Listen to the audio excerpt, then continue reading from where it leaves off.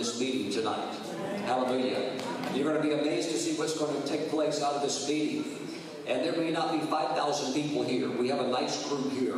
But the Lord's going to work through those that are here, and some mighty things are going to take place in your life. Say, I'm ready to receive. Okay, so let's pray. Heavenly Father, we ask that as we go into your word tonight, that you would unveil the scriptures, that by your Holy Spirit, your word would be illuminated, and that we can step into it. Just like the word became flesh, that we could step into the word and experience these things ourselves. Now, Father, we thank you for the work of your Holy Spirit in Jesus' name. We all say amen. Praise God. Amen. By the way, this is my wife Kelly on the front row. Praise the Lord. Hallelujah. She usually travels with me everywhere we go around the planet, and we've been having a wonderful time together as we have come from North Carolina. Anybody ever been to North Carolina? Wave your hand at me. I see 1, 2 hands. Praise the Lord. It's a beautiful state. A lot of green, just like here in the UK, but maybe more green, a little more green in North Carolina. Praise God. Now look at verse 1 of Ezekiel chapter 40. It says, in the 25th year of our captivity, also they're in captivity. That's not a good place to be, is it? A lot of God's people right now, they love the Lord, and they're saved, they're all the way to heaven, but at the same time, there's a lot of captivity in their life. Don't raise your hand if that's you, amen. But there's just a lot of God's people, behind the scenes, they can't quite live what they talk. And they know what they talk is true. They know the gospel power. They know God's plan. But the reality, there's many people that love the Lord in their private life and their secret life. There's still things they're struggling with, still issues they're trying to overcome. I just want you to know that God's going to move his people on from that place. Amen. God's turning all captivity. And God sees these situations, and he sees that it's time for his people to cross the Jordan River and go into the promised land.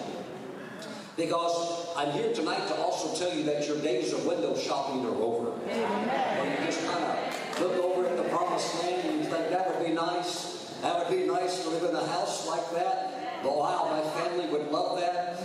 That would be nice to have experiences with God, like what Pastor Stephen talks about. But we're going from just kind of like talking about it to actually living it. Amen. Okay, so now this is for the world, for the unbelievers. This is what they need. They don't need any more explanations. They really need demonstrations. And so for the unbeliever, the demonstrations, now remember, they're lost, right? They don't understand spiritual stuff. So for the unbeliever to have demonstrations, it has to be something that they can in many ways see, or behold, or experience, or encounter, okay? So God's going to manifest it, demonstrate it through you. See, Isaiah 60 says, the glory of the Lord shall be seen upon you, right? In the midst of darkness, the glory is going to get very, very brilliant on your life. With God doing great things in the Lord, in you, really to show off through you. Thank you, Lord Jesus. Okay, so we're going to be crossing over into the promised land. I think there's a lot of Christians shouting, I'm in Canaan's land, but there's no proof, really. You don't really see the blessing, hallelujah. But God's going to begin to deliver his people. Say yes. Yes. Hallelujah. The weak are going to become very, very strong. In the 25th year of our captivity, at the beginning of the year, on the 10th day of the month, in the 14th year after the city was captured. Okay, so he's giving these dates. Ezekiel was really good about dates. Technically, understand that Ezekiel, he was a prophet, we know that, but don't forget he was also a priest. So he understood all kinds of stuff about the way the temple was to operate, the role of the priest and the Levites. He understands all of that. So really, this is the beginning of the day of Passover. And so that meant a lot to the Jews. Even though they're in captivity, trust me, they didn't forget how to celebrate, the Passover. Okay, so they're in Babylon, in captivity, so they're far away from Jerusalem. They don't have their temple. Their temple has been destroyed. But they still know this is a special day. God's going to turn their captivity.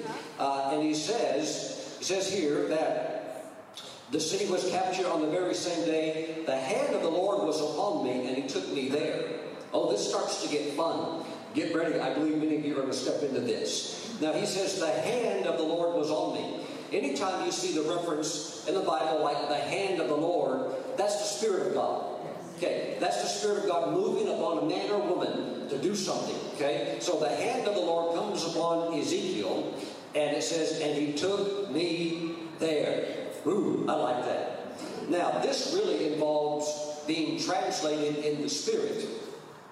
Now, I believe here, of course, he says he's translated in a vision. So he necessarily didn't get lifted up by his body and taken there, although that has happened many times in the Bible, right? After all, we have Elijah the prophet who was taken alive into heaven, right? And Enoch was also translated into heaven alive. So there is this thing of translation. Even to the point where the king of Israel is looking all over the place for Elijah. He's in hiding for 3.5 years. He finally pops out after 3.5 years, and he tells the king's servant, hey, I'm here. I've been hiding right underneath your nose the whole time. You never knew it. Tell the king I'm showing myself today to him. And the servant says, oh, no way, there's no way I'm leaving here, because you'll like disappear again. And the Spirit of God will just lift you and take you somewhere and hide you. In other words, they knew that happened to him often. He's like, no, I'm going to stay here. I'll wait for the king to show up. And so he did. He stood there. You know the rest of the story. But there's translation in the Spirit.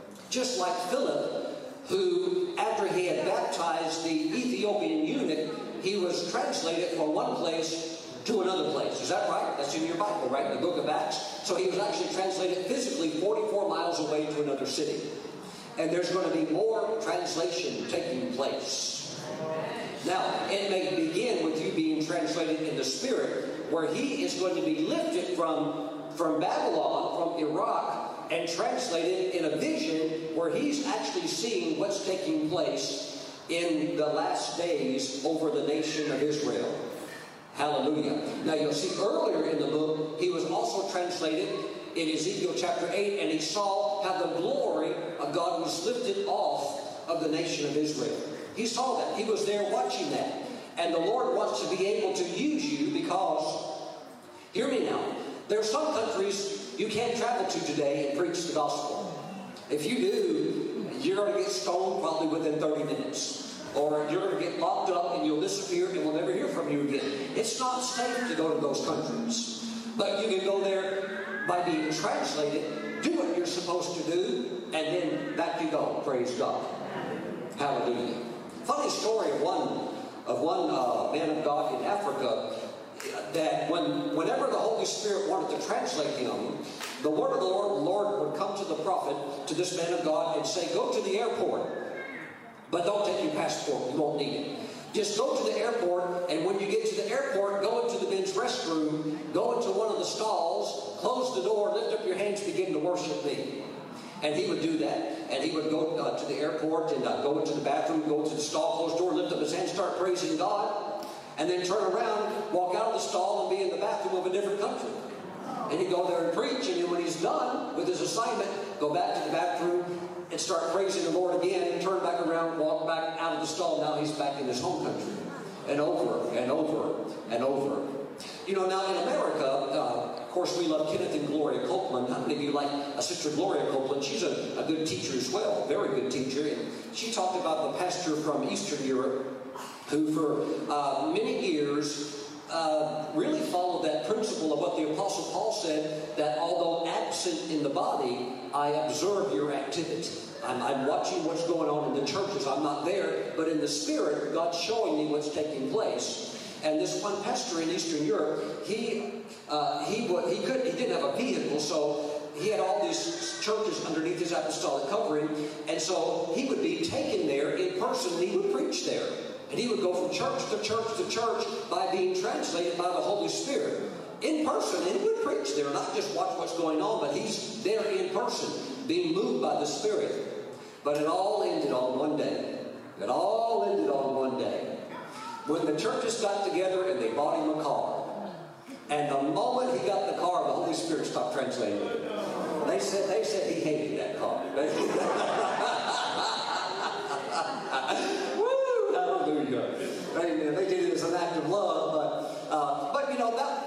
also what God wanted him to move into. That, you know, that way you can use your faith for other things. Because you have to use your faith for that. You build your faith up in that, and he's walking on that with his faith. Praise God. Now in the Catholic Church, there was a great saint. He was a little easier for many people to connect with because he didn't pass away until 1968. So he was like a modern day era type saint. His name was Padre Pio. Anybody ever heard of him? He was in Italy. Okay, a great man of God. Actually, at his funeral, over 1 million people attended his funeral. He was a true prophet, walked in prophetic ministry for over 50 years, had this stigmata with the nail scars, not just scars, actually holes in his hands.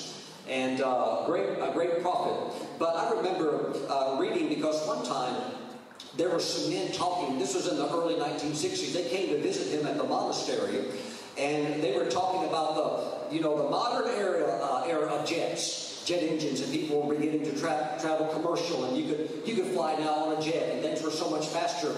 And one of the men was saying, you can now fly from Rome, Italy, all the way to New York, and it only takes 11 hours.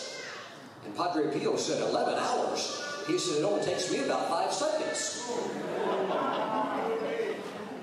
But he was going all the time. He was being translated by the Lord all over the world. Read about his testimonies, and he appeared to people all over the planet. In person, counseling them, going to the hospitals, and he never left the monastery. But hundreds and hundreds of testimonies of people that said, well, he came to me and talked to me and walked into my house and, rang the doorbell and all kinds of stuff like that. Are you ready to go deeper with the Lord? See, sometimes we can just read these things and think that's just Old Testament stuff. That's going on today. Hallelujah. One time, Bob Jones and his wife Bonnie, they asked me and Kelly to spend the day with them. And I thought, well, this is fun. I want to meet Prophet Bob Jones. I'd heard about this man. Here's what was said about this man. He goes to heaven the way you go to the grocery store. They actually said he goes to heaven more often than you go to the grocery store. And you hear these things and you think, well, is it really true? The truth was further true than I even thought. When I spent time with him, I found out it was more true than because he could go. He was so developed in his faith, he could go. Now, his socks wouldn't match his pants, but he could go to heaven. Hallelujah. His hair maybe was not combed, and he couldn't talk very good. He wasn't educated, but in the spirit realm, he was extremely developed. And he was going all over the place in the spirit realm. Woo, hallelujah. He's been in heaven now for 4 years, and people are still having encounters as he travels from heaven to earth to still visit people today. You still out there tonight, here in the UK? Still hanging with me? Praise God. I'm just saying these things are your inheritance. Okay? Hallelujah. Let me give you a little insight. Starting off in ministry, me and Kelly found ourselves greatly involved in what is known as Word of Faith.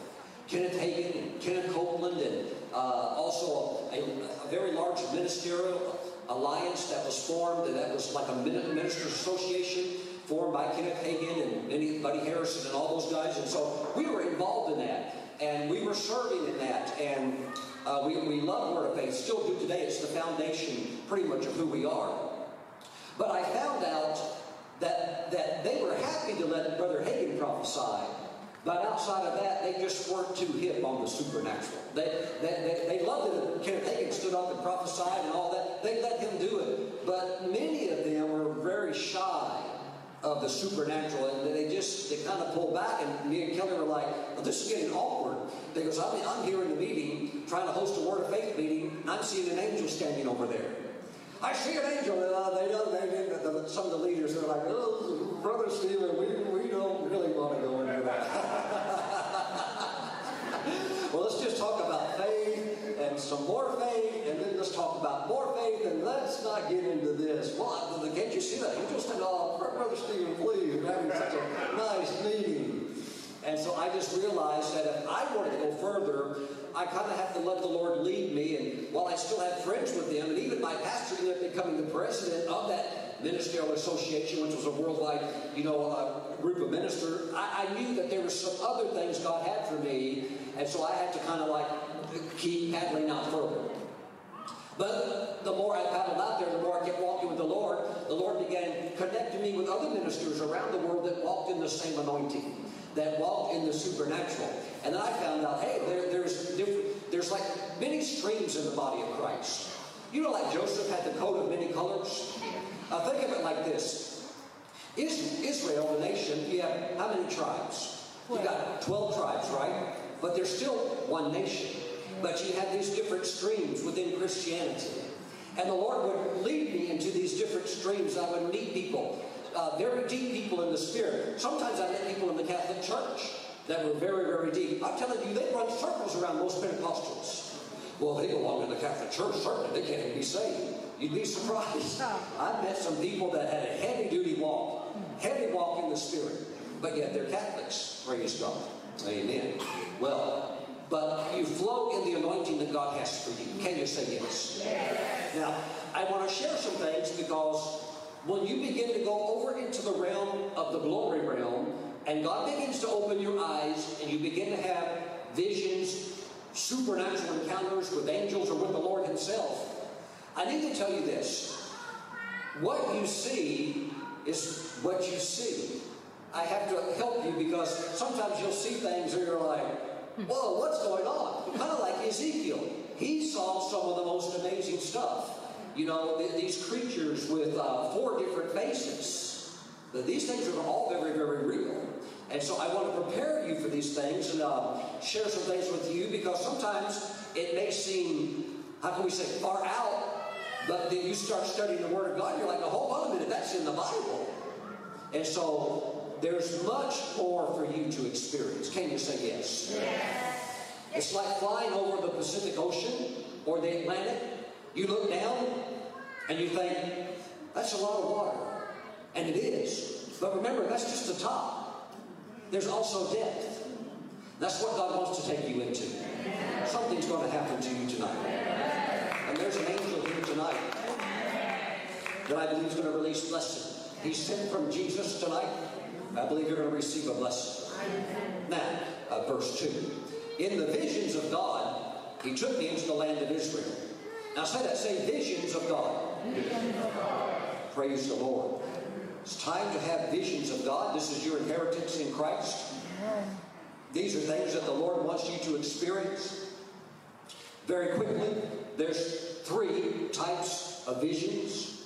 You have, I want to let you in on a secret. Can I do that tonight? Well, most prophets won't tell you this, but I'm going to tell you this, okay? There's 3 types of visions. The number 1 type of vision is called the spiritual vision. And it happens usually with your eyes closed. And your eyes are closed and you start seeing something on the image screen of your mind. Okay? That's called a spiritual vision. But did you know that even out of the world's leading prophets, if I were to start naming names of well-known prophets, because many of them I've talked to, that is still the number 1 type of vision even that they have.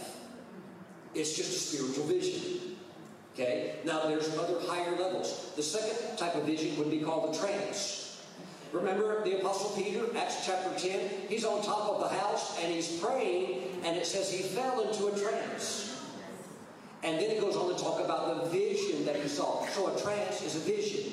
Okay, a trance is when your physical senses are suspended. And when you go into a trance, you really don't even know what's going on with your body. All you know is like, hey, I'm in a different realm. I'm in a different world. This is amazing. And you're not even really aware that, hey, maybe you're in your kitchen or you're in your bedroom on your knees praying. Okay? You fall into a trance. Okay? The times, I'd say probably 90% of the time where Jesus has allowed me to have trips to heaven, it's almost always been in a trance. Okay? Get ready? Hallelujah. Amen. Now, number 3, the highest level of a vision would be called an open vision. Okay? An open vision is when your natural eyes, just like right now, they're wide open, right? And you're seeing, okay? You also start seeing into the spirit realm at the same time. And that's when things get very exciting. That's when things get a lot of fun. And it's just like, you could even talk to the person next to you while you're like seeing, hey, I'm looking at this and I'm seeing, and you're seeing everything else in the natural too. Wow, praise the Lord. Now, remember in the Gospel of Matthew, I believe it's chapter 17, when Jesus took the three, Peter, James, John, they went up on top of the mountain, and they had what's called the Transfiguration experience. Jesus' clothes lit up, super brilliant, and he's glorified. And they came down the mountain. They came down the mountain, and Jesus said, tell the vision to no one at this time. So basically what he said is, what you saw, there was a vision. That was a vision. What kind of a vision? An open vision. And Peter, James, John all saw it at the same time. We've had corporate prayer meetings at our church before where the whole prayer group has got caught up into the same open vision. And we're all seeing the same thing at the same time. One time we all got taken into, it was like an enemy camp where a trophy room was kept, where demons, evil spirits were guarding things that had been stolen from the body of Christ. And we all walked into the room at the same time. One of the girls in the prayer group said, I see a spear. It's a spear, and another saw like a Deborah's tambourine and all kinds of different things that the enemy had taken from the church. Well, we took it right back. Hallelujah. See, what you see is what you see. And you just go with whatever begins to open up. You step into it. Can you say yes? Yes. Hallelujah. And you'll be surprised. All kinds of things might surprise you, and you'll start to realize, oh, I didn't know that. I didn't know that was true. Can I give you one? How about this one? Not all angels have long hair. Do you still love me in the UK tonight? Yes. Do you still accept me in the UK? You won't kick me out tonight? No. Does that break any tradition? Not all angels have blonde hair. I've met angels before with hair as black as a raven. Just beautiful black hair. Wow. There's an angel in Moravian Falls that appears often on a certain mountain, and she always has red hair. Red hair. Don't think that's funny. Some of you might have red hair. Hallelujah. If you could have red hair, certainly an angel could. But there's different things you see. Okay, I want to share this because of where we're going. So in the visions of God, He took me into the land of Israel.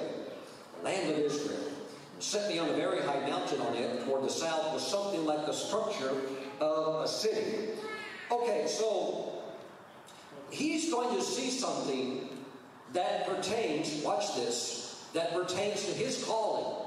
He's a prophet and he's a priest. Oh, he's a priest. Well, he'd be the perfect person to show the future millennial temple to, because he understands all of that stuff. So God's going to give him a vision of something that lines up with his career calling, that lines up with God's assignment for his life. Now, when you have a vision, when you have a supernatural experience, it's not just to tickle your toes. It's not so that you can tell your best friend the next day, guess what? I saw an angel, and I grabbed the feather. Look! Now, you may have that thrill, but I'm trying to tell you there's purpose. You have to look for the purpose. And you have to also watch, because usually in these type of encounters, there's what I would call prophetic meaning. Okay, you see an angel. Okay, what's he wearing?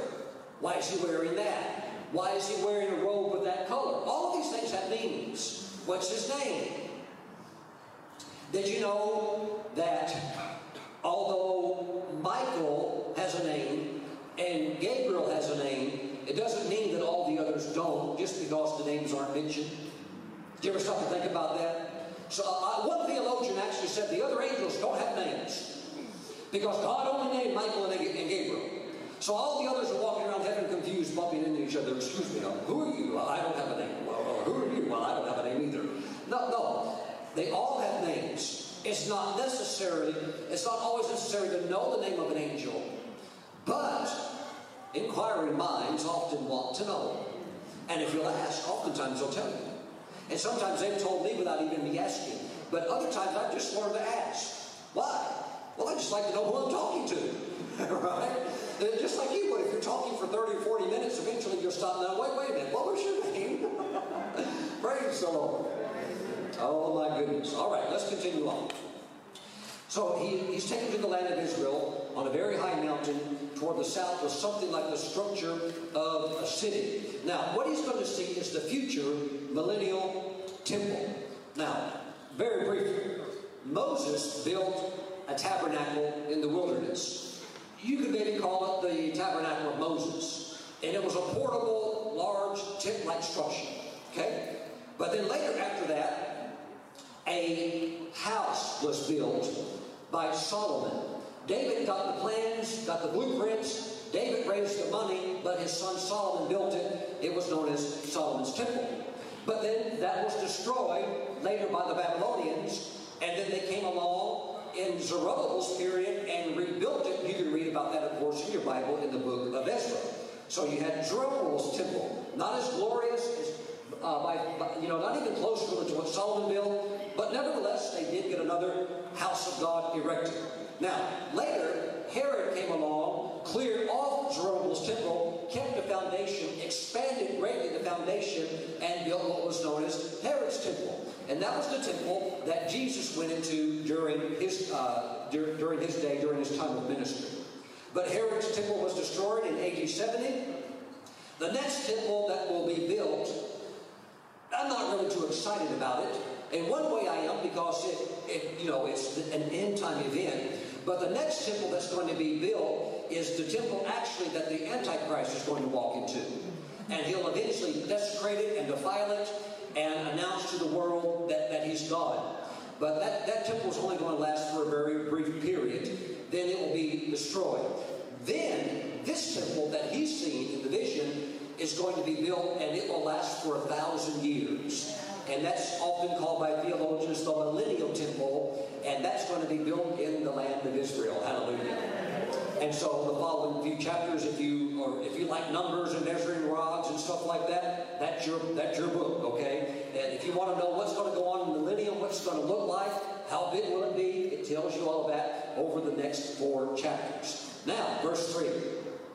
He took me there, and behold, there was a man whose appearance was like the appearance of bronze. Now, this man is, maybe you could call him like a heavenly tour guide, while he also has a lot of architecture skill.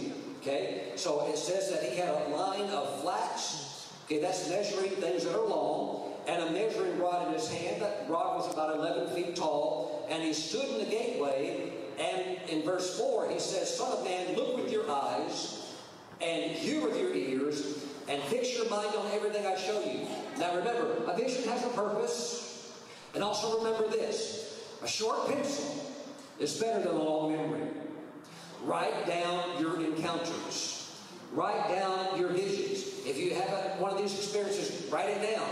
Because there might be some things you don't understand about it, but 6 months later or a year later, you'll get revelation on it. Can you say yes? Yes. So he's told to write it down and then to declare those things to the house of Israel.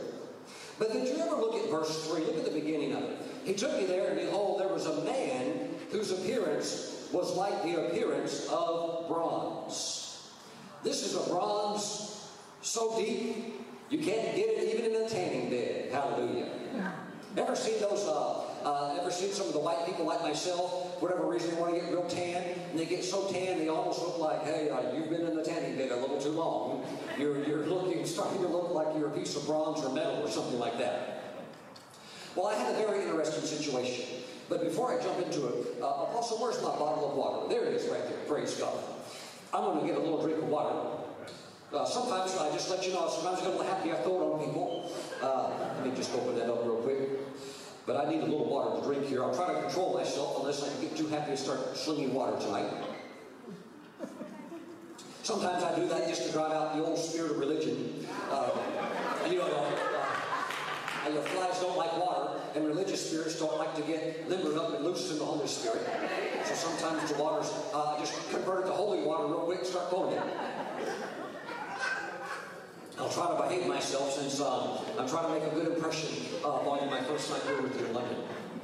Okay, praise God. But one time I was praying, this was just a couple of years back, and I was in Taiwan, and the conference host had taken me to a rural area, and there were people, ministers that came from all over Southeast Asia to be in this meeting. It was a very high-charged, high-powered, spirit-filled meeting. Now, this is what's interesting, is that a lot of pastors came even from China, But technically, they're not allowed to go to a meeting like this because the government bans it. But they're very sneaky. What they'll do is they'll act like they're going on a tour. They'll actually go on a tour and tour the island of Taiwan, but they'll disappear during the tour and they'll come to our meetings. And then when our meetings are over, they'll catch back up at the tour and nobody ever knows they were gone. So you got to be very smart sometimes to get into the things of God. You got to be hungry. And so I was in this meeting ministry. We were having really good meetings, and I went back to the hotel room to pray. And I've been in prayer for a couple of hours. And when I was praying, I was on my knees just like this, and I was praying. And as I was worshiping the Lord, the glory of God came into the room. I mean, tremendous, weighty, heavy glory. That's what, the word kabod, referring to the glory, it means weighty. And a real heavy glory came into the room. And I went into a spiritual vision because my eyes were closed and I was praying. But I saw right before me this being, this heavenly being come down, and I could see his feet, and I saw something that I've never seen in my life before. This was an angelic being, and the first thing I saw was his feet, and his feet were completely bronze. And I looked up and I looked at this robe he was wearing, and his robe was bronze. His hands were bronze. His face, ears, hair, everything was bronze. I thought, my goodness. And this angel began to talk to me. And he said, my name is Boaz, but there's a heavy glory. As he was talking, a heavy presence of the Lord. He said, my name is Boaz, and I've come here to talk with you and share some things with you. He said, I am the angel that is in charge of releasing financial provision to ministers. How many of you ministers say, come on, Pastor Stephen, talk to me. And he said, I have 3,000 angels that work beneath my command. They'll do anything I tell them to do. Because we bring provision to ministers who have kingdom assignments. Now this is why some ministers are frustrated in their calling. They wonder why is there lack of provision. And oftentimes it's because they're trying to get into things God never called them to do. So they try to get into projects God never ordained, and then they get into a struggle. Do you remember when Jesus sent the 12 and then he sent the 70? And they all came back real excited, real happy. Jesus, even demons have to come out of your name, and people are getting saved and healed, and the demons are subject to us in your name. And he said, and he asked him a question. He said, let me ask you a question. He said, when I sent you, catch that, when I sent you, did you lack anything? Now remember when he sent them, he said, you don't even have to take your wallet. You don't have to take your checkbook. Go. And he said, now when I sent you, did you lack anything? All of them said, no. Then why are so many lacking today? God did not send them into that project. Now they've taken something on that God never told them to take on. Now they have a burden that God never created. And that's why oftentimes they have lack. But if you walk with the Lord and you go down that straight path He's got for you, He'll give you kingdom projects. They can be big too. He can give you assignments, but He'll send that provision because you're in the kingdom plan. Thank you, Lord. That's why Jesus said, my yoke is easy, my burden's light. So if something's suppressing us in a wrong way, we need to ask the Lord, Lord, have I made a wrong turn? Or have I maybe embarked onto a journey you never told me to start? So we have to be very careful that we go with the leading of the Holy Spirit. So this angel talks with me. He said, I have been on the earth since the Bronze Age. Well, I thought that's very fitting with your color. But this angel had a very, very weighty glory on him.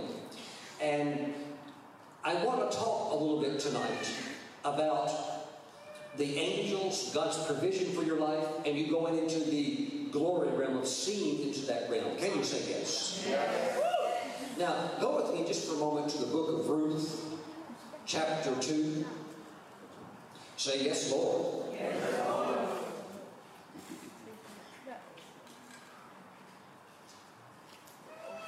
As you're turning to Ruth chapter 2, some theologians say that bronze man, bronze angel was maybe a theophany or a pre-incarnate appearance of Christ. I don't believe it was. I believe it was just a bronze angelic type being, or bronze man as Ezekiel called him. The reason I say that is because bronze does not correlate to deity. Deity always correlates to gold. Okay, when you see God in Scripture and you see what symbolizes Him, look at the furniture in the tabernacle of Moses or the Temple of Solomon. You see the Ark of the Covenant overlaid with what? Bronze? No, gold, right. Everything gold.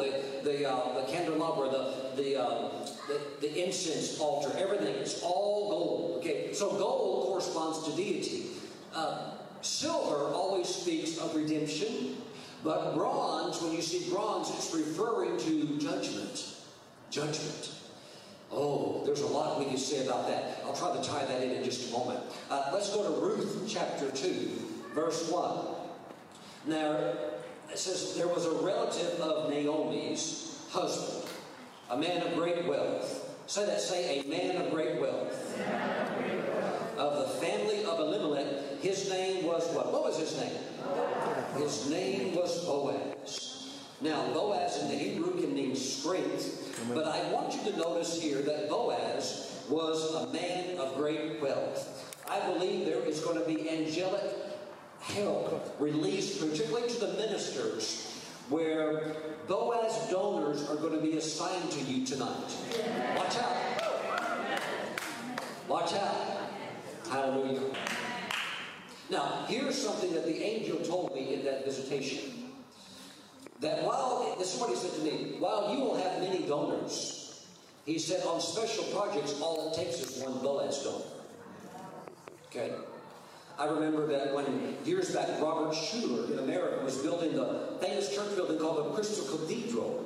Even he knew, I'm not going to get the lift and the momentum I need on this massive multi-million-dollar project until somebody comes forward with one big one. And one big offering hits it, then everybody else is going to want to jump on board. And that's exactly what happened. God sent him a Boaz donor, and it brought in so much money that everybody else got excited. They said, well, we want in on that. And then before you knew it, the whole thing was paid off. Praise God. Hallelujah. In America, we have the largest Christian university in America. Actually, I think today it's the largest Christian university in the world. Liberty University, founded by Dr. Jerry Falwell. But Dr. Falwell ran into a real problem in the mid-'80s when there were some television scandals in America and the giving just dried up. And he said up until that point, they had paid everything off in debt. They were building dormitories debt-free, building administrative buildings debt-free, but when that money stopped flowing, he said we had to start borrowing. And they had to keep borrowing, and they went into debt to the tune of about $70 million. I actually think it was closer to like $100 million. And he almost had to shut the university down. They almost lost full accreditation. The debt, because nobody wants to accredit a university that much in debt is too unstable. And then if your university can't issue a diploma or something, nobody wants to go there. So he did a 40-day fast, and he got into the fast, and he said, Lord, I need money. And the Lord said, I do not want to talk with you about money. You get your heart right with me. Because he got so involved also in politics, he's running all over the place, and he kind of drifted in his relationship from the Lord. So he fasted for 40 days with no food, came off the fast, and he was a chubby man. He came off the fast, and he ate for 21 days and gained all the weight back. He was all happy. But after 21 days, the Lord spoke to him and said, now I'm ready to talk with you about money. And he went right back into another 40-day fast. So in about 100 days, he fasted 80 days out of that. Okay, so he came off the second 40-day fast, and although the Lord didn't say anything, he knew something was going to happen. And it was just a few days after that, a man walked onto his campus, a man who was a Boaz donor, and gave him a check for $50 million. Now watch this. He came back later and gave him another check. He came back later and gave him another check for $20 million. And just checks just kept coming. Now today they have a $1 billion endowment. $1 Did you see what God has done? Yeah. Okay, see, Boaz donors, a sign by the Lord, the angels working, because they work under the command of the great commander of the armies of heaven. But you have to have kingdom projects. Those of you ministers that don't have anything cooking, you need to get something cooking by the Spirit of God. God's got something. This is the time to preach the gospel all over the world. And Pastor Andy, I talk to pastors that don't even stream their messages. The moment they preach their sermon and they finish preaching, it falls to the ground. The members here, the congregate members, they're blessed. But they say nobody outside the walls hears it. But you have to take your message to the eternal Word of God and sling it to the nations, hallelujah. Because there's people all over the world that are starving for it. You may think nobody in your church wants it, but there's people all over the world that they die to get it. And they're scouring the internet, searching. And they will find you if you'll get it out there. So you need cameras, you need switchers, you need equipment, and you need the best of the equipment too. God will give you the best. Hallelujah. Thank you, Lord. This is a time for ministers to not just get on the networks, but to create networks. Not just to get on the satellite, to own satellites. Because God's releasing information. And God will meet you where the level of your vision is at. So some of you need to go back to your notepad and your pen, and you need to expand your vision, because you can't get the big Boaz angels unless you have the big vision that God has clearly laid out to you. You need to have multiple plans. A plan, what would you do if God gave you $1 million? What would you do if God gave you $5 million? What would you do if God gave you $150 million? Praise God. Amen. Amen. Because that's the kind of donations or givers you're going to attract. When this stuff comes in, when provision, I'm not telling you, it's not accidental that this stuff happens. This is stuff that happens because you do your homework, you walk with the Lord, you're working biblical principles, and then God sends provision because He knows you'll use it for the kingdom. Okay, now, let's dig a little deeper. There was a relative of Naomi's husband, a man of great wealth. What was his name? Say it again. What was his name? Okay.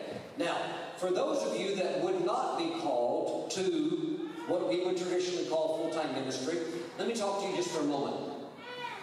God wants to make you a Boaz donor. Okay. You may not be the minister with the Boaz, with the project where you're saying, God, give me some help. Lord, I believe in you. You're going to help me get this done. But you can be that person that God empowers so that you can say, Pastor, I got you back. I'll be the first one to write my check. Even if it's $100 or 100 pounds or 1,000 pounds. This might not shake the world, but let's start right here. Praise God. And then the next thing you know, you're giving 10,000 or 100,000 pounds. Why? Because I'm telling you, God can make you a Boaz giver. Okay, so I had that visitation from the angel Boaz, who was completely bronze. You can imagine my joy later when I was looking through Ezekiel chapter 40. Oh, there's a bronze angel. Hell, I'm not so weird after all. I like this position. Same thing happened to the prophet Ezekiel. I can I'm telling you, there's a lot more in this book than we've ever realized. I've met other color angels too, but we'll just stay on the bronze one tonight. He's a nice fellow.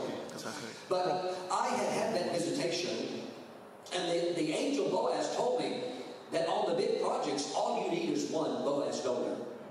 Now, you'll have many others that want to get involved also so that they can sow and reap. They need to participate. But on the big projects, it'll be the Boaz donor that turns it. And he said on those special projects, all you need is one. And he was basically saying, we're under the Lord's command. We can send them. We can send them to you. I came out of that encounter. I looked at my watch. Oh, I'm the next speaker. I've got to be up on the platform in 5 minutes. I grabbed my Bible, I grabbed my notes. I got lost in the Spirit. And I'm like half drunk in the Spirit. And I get my stuff and I walk into the meeting. They take me to the meeting. They open up the doors to the meeting. And the speaker is finishing. I'm the next one up. And he's preaching under tremendous anointing. And he's perspiring and he's pleading. Watch, he's pleading with the ministers. Ministers have come into this meeting from all over Southeast Asia, all over China, all over South Korea. They come from all over to receive impartation and take it back. And he's pleading with them. And I walk in, this is what I heard him saying. All you need is one Boaz. God tells me that all you need is one Boaz.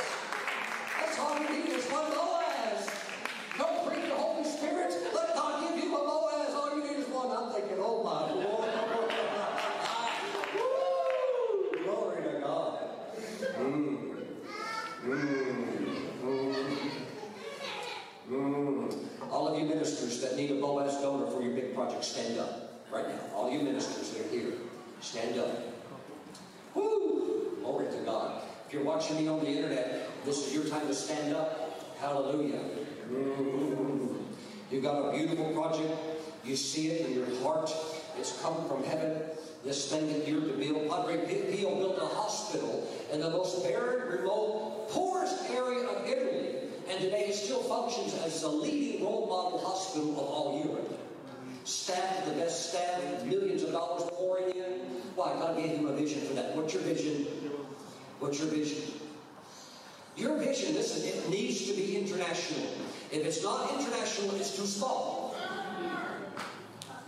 It's got to touch nations. That ties you into the Abrahamic covenant. God said, I will bless you and you will be a blessing. To who? Just your local family? No, to nations. To nations. If you're not touching nations, you're not walking in the fullness of the Abrahamic covenant. Ministers, lift your hands. My Heavenly Father, you see every hand up. You see every man and every woman of God that's here. And you know the assignments you've given them, the beautiful projects that you've given them. And some of these projects will take millions of dollars and millions of dollars. But Father God, I just thank you right now, with every person standing, let a Boaz angel be released now into their lives to go home with them, oh God, and to bring them a mighty donor that will help them move forward. A donor that will not manipulate, a donor that will not try to control, but a donor that will give freely, a donor that may even give anonymously. They might not even know, but the donor will come forward. The Boaz donor will come forward. Receive now in Jesus' name. Hallelujah. Glory to God. Please, men and women of God, have your seat. God bless you. Those of you that want now to be made a Boaz donor, you stand now. Okay, we have businessmen, businesswomen, we have housewives, we have those that maybe, you may be thinking, well, Pastor Stephen, I make 14 pounds an hour. No, I'm talking to you too. Hallelujah. If you want God to make you a Boaz, this is for ladies also. Hallelujah. Then God can just touch you and empower you. He says that in Isaiah 48:17 that he'll teach you to profit. Deuteronomy 8:18, he gives you the power to get wealth. He'll show you what to do. And you're going to be giving in the most extraordinary ways. Those of you standing with your hands, a beautiful fragrance is coming through the room right now. Just came right through here. Heavenly fragrance just right through here.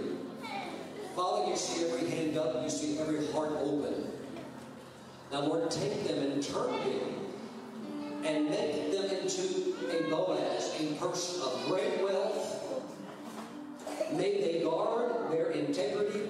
May they guard their ethics. May they be people that are greatly humble. But Father God, give them tremendous strength financially for your glory. Now watch this. The Lord's watching. Say, Lord, I'll use this wealth for your glory. I'll use this wealth to support your kingdom. In Jesus' name. Now just receive. Amen. You're marked by the Lord. Take your seat in the presence of the Lord. Glory to the Lord tonight. We're going to talk some more about angelic visitations. Look at this just for a moment as I just move past. I want to move past this and move into some other things, but Luke chapter 8, just for a moment, just show you something I think you would find interesting. Praise the Lord.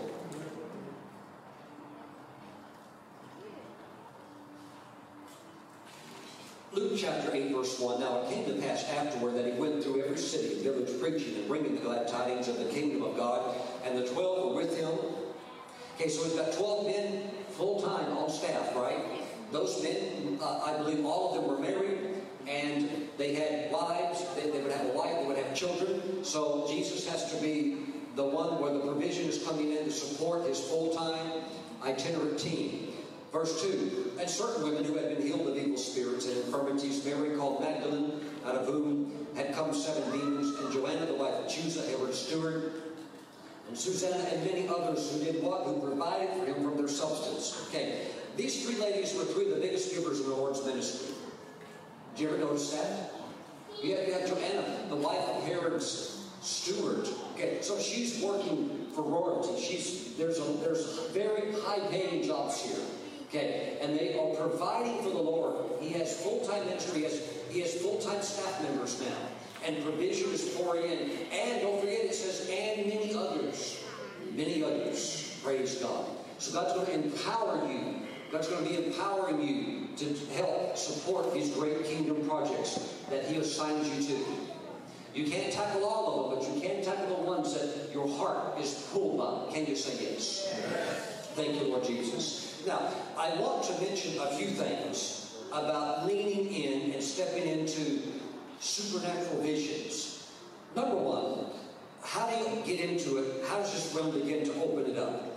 I want to say this first of all. Don't think of experiencing visions as being something rare. You've got to get out of that mold of thinking like, well, maybe once every 10 years I'll have some kind of a vision or something like that.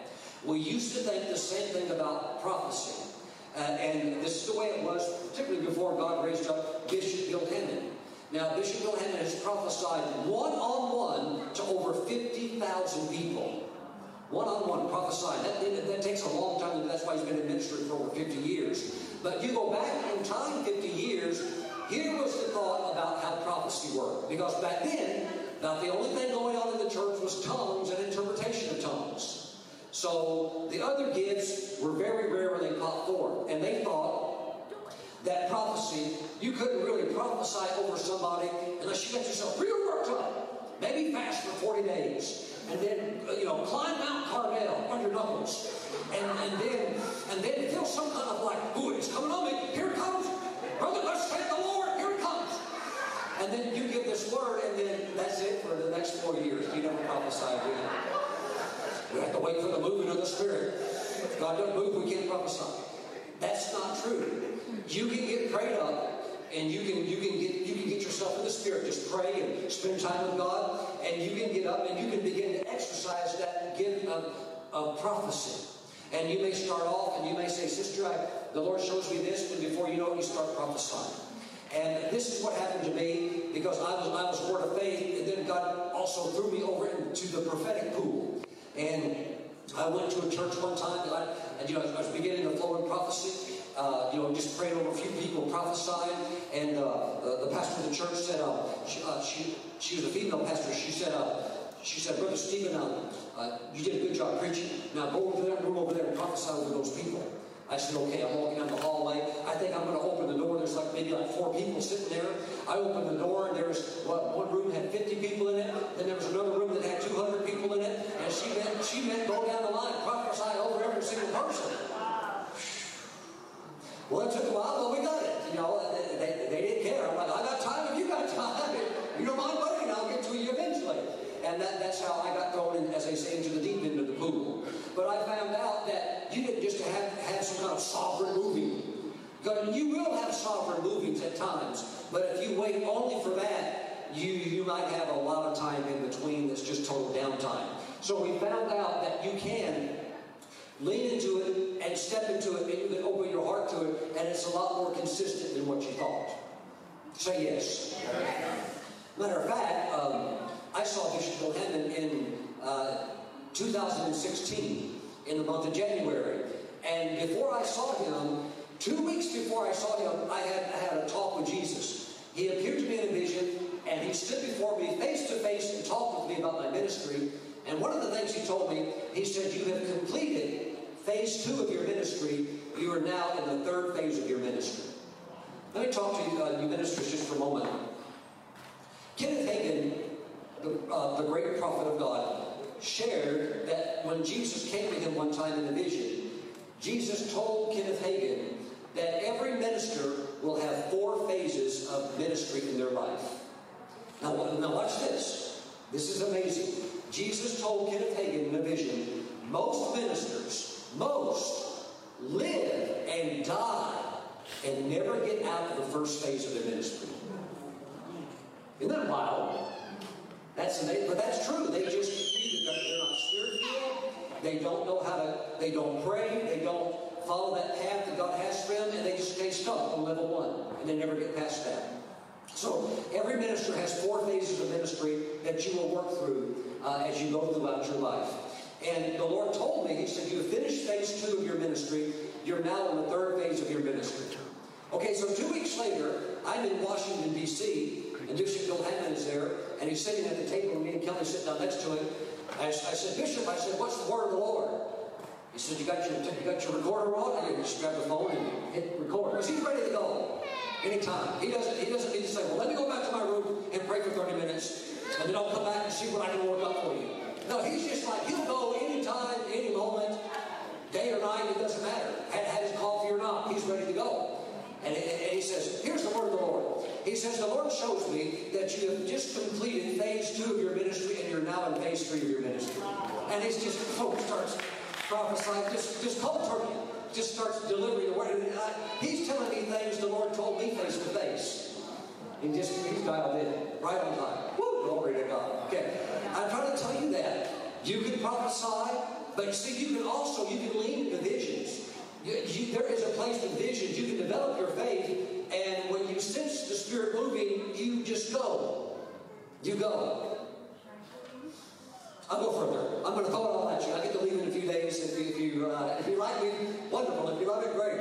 If not, you can just kind of sort it all out. Kind of with you. I'm going to let you have it. How about that? Praise God. Amen. If you need things explained, here's your man to ask the questions right there. Okay, so let me go years back. I was traveling one time, and me and my wife, we stopped off in a certain state to visit some pastoral friends. They said, oh good. They said, come hang out with us. There's a conference going on. And I wasn't speaking, so for me it was just kick back, relax time. And so after one of the speakers was done, we're in the back of the room, with the speakers relaxing.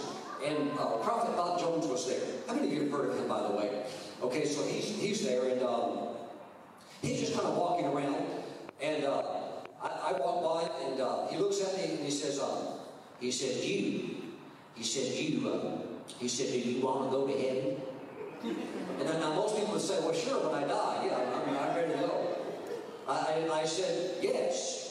He just touched me. He touched me. He said, go on up. I didn't even know him say go up. Go on up. That's what he said. And the moment he touched me, I went into a vision. And now, spiritual vision, I just closed my eyes and boom, I went up. Because he said, going up, and I did. My spirit just went straight up. And he's asking me, he said, now what do you see?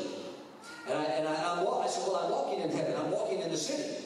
I said, I'm in the heavenly city, and I'm walking down the streets of gold. And he said, keep on walking. So I just kept walking.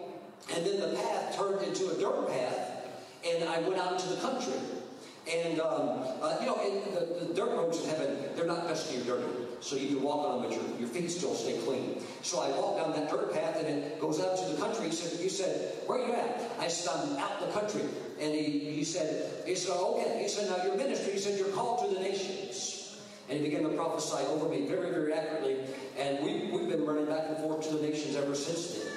But see, he could go up like that just all the time. All the time, any day. And usually the truth was every day he was going on. See, we need to learn to live in the Spirit. Not just, like visit the Spirit, and other times we're in the flesh, bad mood, grumpy or whatever it might be. We need to learn to live in the Spirit. Praise God. Then you can respond. You can respond. I learned this also about when Kelly and I first got married. This was back in 1996. I got around Prophet Chuck Flynn. And he was the prophet that the Full Gospel Businessmen's Fellowship International, he was like their prophet. And he would be at all the big world conventions and stuff like that. And I got around Chuck, and I said, Chuck, I said, would you give me a prophetic word? He said, sure. And I said, well, you just got out of a big meeting, and I said, do you need time to rest or get a drink? He said, no, I'm ready to go. He said, I'm always ready to go. I said, you are? I said, how do you just turn it on like that? He says, it always stays on. You don't have to turn it off, just keep it on all the time. And he just started prophesying over me. And I was like, well, who are these guys? What is this? Okay, but I found out you can begin to walk in it. So it's not some kind of rare occasion that happens once, maybe every 20 years. That's why I'm here. So I can impart this into you and get this activated in your life. Can you say yes? And so those of you that are already flowing in it, you can just go deeper. That's the plan. Thank you, Lord Jesus. Okay, let me talk a little bit about, I would call it a price tag. Don't get nervous. It's not like it's money. This is a price tag. Really, this price tag hangs on anything else that you would want to purchase in the spirit realm. I would say that the price tag, to move into this more deeply, is exposure. Now watch this.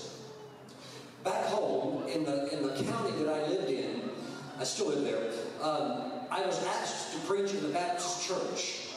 And I ministered in the Baptist church. The pastor got filled with the Spirit. His wife got filled with the Spirit. And he got healed he had a miracle back healing that God did for him when I prayed for him. So some amazing things happened. But I talked with his wife. She was probably 38 years old. She was a 38-year-old woman. And she had never left the county that we lived in North Carolina, ever, her whole life. The county, you can drive outside of the county in 10 kilometers. She lived 10 kilometers from the county line. She'd never driven outside of the county, had never been outside of the state ever. She's almost 40 years old. What's that called? No exposure. And when you don't have exposure, you can't get into certain things. I said, bless your heart. I said, you haven't had much exposure to anything, have you? I said, what kind of a job do you have? She said, I got this pitiful low-paying job, where, the leading industry in our town is like killing chickens for the chicken factory. It's a chicken factory, so it pays real low money, but just cut their heads off, put them on the hook, and go on down the line. So you don't have to have a lot of education. So anybody can get a job killing chickens. She said, I just can't get a good job. I said, bless your heart, you've had no exposure to anything high-paying job. I said, let me pray for you. Let me pray for you. And so I prayed for her and released a blessing over her, for her to get a really good job. And then 2 months later, the pastor called me. He said, Pastor Stephen, he said, you won't believe the job my wife got. She's making more money than I am. She's making more money than everybody in the church. And she got this job with a large telecommunications company that hired her. It was a new company that came into town, and they just began to expand and grow and took over the telecommunications for that area of the state.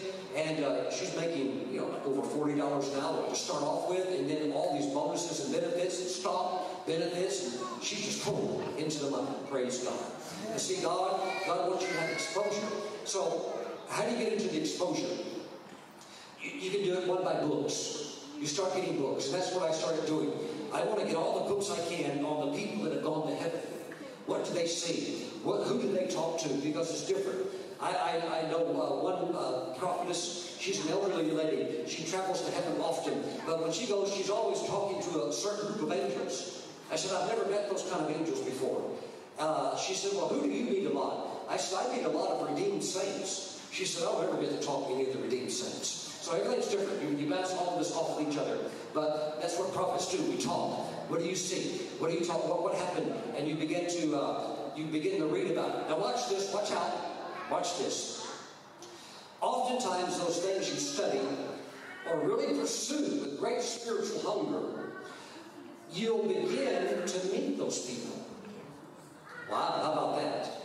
That one elderly lady who was a prophetess, she wrote a book. The book went around the world, and I read it over 20 years ago. I thought, this so excites me. She's going to heaven, and she's met the cherubim.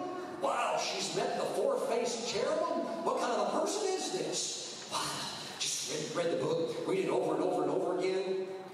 Not having any clue that one day, not only would I meet her in person, I would go to her house, become friends with her. And then anytime I do conferences, she sends me white flowers. Wow. See, this is a hunger God creates. And He's already got a destiny planned out for you. And He'll allow you to meet people in your selected career field. Hallelujah. Sometimes in these visions, He'll show you who you're going to meet before you even meet them. Thank you, Lord Jesus. So you say, I'd say exposure. Say, God, give me exposure. You're going to need a good, vibrant, healthy prayer life. Praise the Lord. So you can be sensitive. You have to pray. Now, I do this often because I can sense it. It reminds me of when the Lord told David, He said, now, when you go out to battle this time against this army, he said, don't go this direction. He said, wait until you hear the rustling. There's going to be a sound in the top of the mulberry trees. And when you hear that sound, then you go out to battle. So, okay, what's that sound? It's the angelic feet. It's the angel army showing up. And then God's basically saying, when you hear them, then you go with them. Okay, so you move with the Spirit. So sometimes I get around a person, I can hear that sound, and God showed me they had an appointment for an angelic visit. Okay, so, and I can usually tell when it's going to happen within about 2 weeks or something like that. And I'll tell them, get ready. Most of the time, people get ready, they'll catch that moment. But if you don't have a good prayer life, you could miss it. And there's a friend of mine, I told him, one of my church members, I said, you need to get ready. The Lord shows me within about 2 weeks, there's going to be an angel that's going to come to you. It's going to show you something about your future. I really think God wanted to show him something about the lady that he was supposed to marry. He was single. And he said, okay, I'll be ready. But one day I saw him, about 10 days later, he was real sad. I said, what's wrong? He said, Pastor Stephen, I think I missed my visitation. I said, how could you miss it? It was going to be like a really big thing. It'd be real hard to miss. He goes, well, I came home from work, and I got my mail, and I sat down. The moment I sat in my chair, my favorite chair, the moment I sat there, the presence of God, he said, came all over me. Just a soothing, calm, like out of this world presence, abnormally strong, came all over me. And I looked, and I saw on top of my mail was a new watch magazine that just come in. And, you know, he really liked watches. And it was a real nice magazine. It was even wrapped in plastic. And he said, Lord, I really sense your presence, but, Lord, you don't mind if I look at that magazine and took the plastic cover off. And he said, Lord, just give me 5 minutes. The 5 minutes turned into 40 minutes. And then he sat down after he finished reading it. He said, Lord, I'm ready. And he said there was just nothing. This is flatter than a pancake. No anointing. He said, Lord, I'm ready. And he started getting nervous, but the Lord had left. The Lord doesn't wait on anybody. He's the King of Kings. We all bow to his schedule. And if he walks in, it basically means you drop everything. And sometimes he'll test you. He will come when you have your favorite thing going on. Be ready. He'll do it. He's doing it on purpose. He'll find out who's Lord. Pastor Stephen, Jesus is Lord. We'll find out. He will do it on purpose. Woo! Now, I'm not talking about something where, you know, you're driving a bus or flying an airplane. And you're like, okay, let me just let the plane fly. No, he's full of wisdom. But his timing, he does things like that on purpose. Praise God. Okay, now, when it happens, all you have to do is just lean into it. Close your eyes if that helps. Just lean into it. And just say, Lord, what's going on? Begin to worship, lift your hands, and that realm will start opening up to you. Now, when it opens up, lean into it more. Okay. Totally ignore emails, totally ignore text messaging, totally just turn all that off and just go with it. Okay? Go with it. Praise God. Thank you, Lord Jesus. Thank you, Lord. Just for a moment, just close your eyes. Okay, right where you're sitting, just lean forward for a moment. Just lean forward. Okay, just practice. Just leaning. Woo, thank you. That's good. Thank you, Jesus. Just say, Lord, I'm ready. Lord, I'm ready. Okay, and when you do that, that realm will just open up. Yes. It'll just open up. There's a glory right now. And just say, Lord, tell him that. Just say, Lord, I'm so hungry for you. Just say, Lord, life is good, but I really want more of you. Hallelujah. Thank you, Lord. Just lift your hands as a sign of surrender to the Lord. Okay, some of you, just close your eyes. You're going to begin to see color. The first time I was ever taken to heaven, the thing that still today stands out to me is the color of heaven. The colors around the throne room. I saw the color of orange, a color in a way I've never seen it before. The colors were alive. They were dancing. They actually started swirling around me like ribbons. They started playing with me. They were playful. I saw the most beautiful colors of orange. Orange represents the energy of God. I saw yellow representing the knowledge of God. And some of you will just begin to see colors. Hallelujah. Father, right now with hearts open, I just release the grace for impartation and for visitation. Angelic visitation, seeing into the realms of heaven, even in those special times, Lord Jesus, when even you would visit your people. Thank you, Father. We take off the old garments, the old ways of thinking, that this is maybe only for maybe a few select prophets like Elijah or Moses. But God, we see that it's for the hungry. Now, Lord, right now I release prophetic anointing upon your people.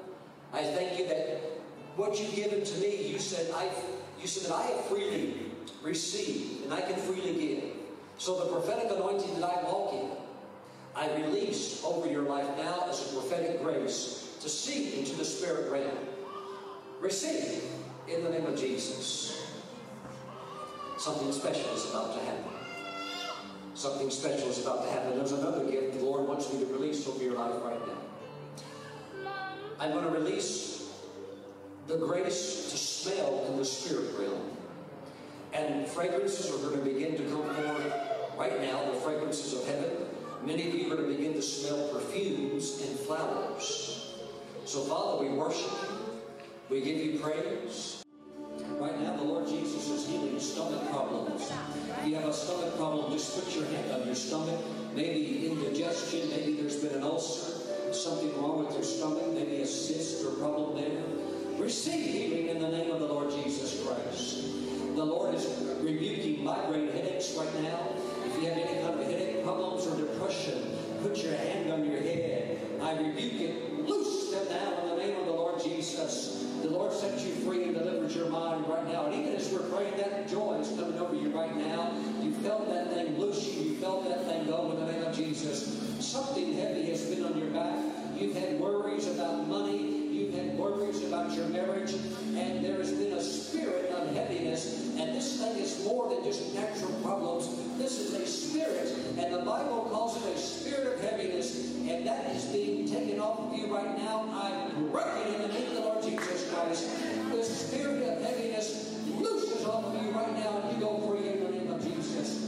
Hallelujah. And the Lord is removing the burdens and destroying the yokes. I break every yoke, every shackle in the name of the Lord Jesus. Loose the people of God. Your captivity comes now. You come out of Babylonian captivity now. You are in the promised land now. You are eating the grapes. You are eating the milk and the honey. You are coming into the good land, and the enemy's plans are canceled over your life and over your family and over your children in the name of the Lord Jesus Christ. Hallelujah. It is a new hour and a new day, and you're going to begin to have visions and supernatural encounters and the gifts of the Spirit flowing in your life. Hallelujah. Glory, glory. The fragrance of the Lord is swirling. It's swirling. It's swirling. It's swirling. Hallelujah. Hallelujah. The Boaz angels are coming into the room in a very great number right now. They're being released and dispersed to the ministers of the gospel. Prayed for that anointing earlier, and that anointing is flowing. The angels are now here right now. Hallelujah. Those also ministers watching online. Hallelujah. As a servant of the Lord God, I follow the principle of Psalm 103, verse 20, of speaking and decreeing unto the angels under the anointing, doing this in the Spirit. And Boaz angels, we give you charge. Go forth and be sent on assignment to the men and the women of God that have kingdom projects, and bring financiers and donors into their lives. These projects be completed. Hallelujah. Lord, we give you praise and glory. We thank you for the release of millions and millions of dollars. We thank you also that you're setting your people free from debt, so they can serve you unhindered and unshackled from the world system. Hallelujah. Glory to God. Oh, there's an anointing. Please take your seats just for a moment. I want to give you an opportunity tonight to sow into this anointing. Hallelujah. Hallelujah. There's two groups. There's a group of ministers. I want you to sow into the glory, the believing God for a Boaz angel to be released. I know the angel's been released, but you're basically believing now for that manifestation of a special donor. So just put on your seed, Boaz seed. Hallelujah. Now we're going to give tonight. Praise God. If you want to make out a check, you can make it out to Stephen Brooks. If you want to give cash or give the offering, you can do that as well. Praise God. Do we have credit card giving forms? Do we have any of those available tonight? If not, I believe there's something on the product table where you can do that as well. Praise the Lord. We have those here tonight. Susan's going to grab some. We'll pass those out in just a moment. Those of you that are just, you're burning in your heart. See, it says in the Word of God, God gives seed to the sower. I believe that as you give tonight, and I'm smelling fresh oil, and smelling fresh olive oil. You just got that? There's an anointing. Okay, watch this.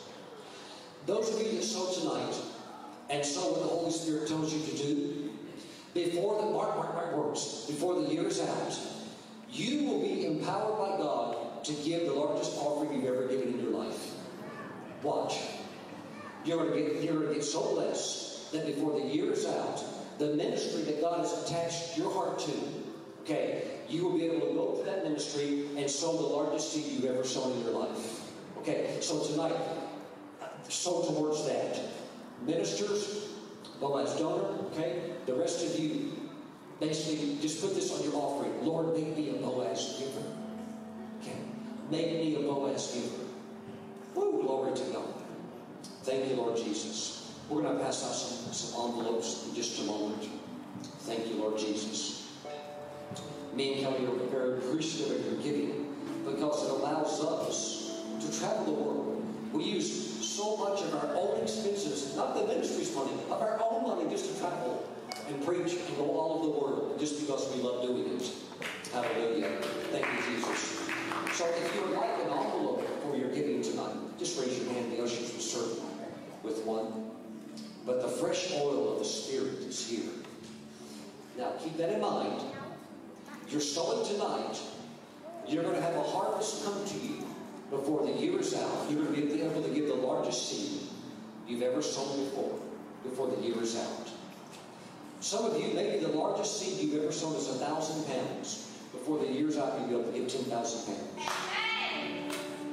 You'll be able to take it and put it into the hands of the man or woman of God that God has connected you to.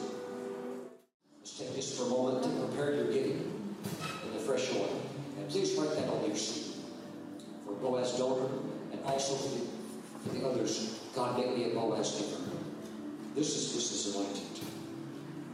Thank you, Lord Jesus. Praise the Lord. Stretch your hands towards the giving. Heavenly Father, I smell the fresh oil of heaven. And your anointing, which is your Spirit, is all over this offering tonight. And so, Father, I set my faith, I set myself in faith with an agreement with your people tonight, that because they have obeyed you and given tonight the way that they have, that before this year is out, they're going to be able to sow the largest seed they've ever sown in their life before into the ministry that you designate them towards. So we thank you, Father God, for that. We thank you that you're making your people Boaz donors, and you are causing your ministers to receive Boaz donors to help them supernaturally with their projects. And we give you praise, so we thank you for this harvest coming back before this year is out. In the name of Jesus, we call it done. Amen. God bless you.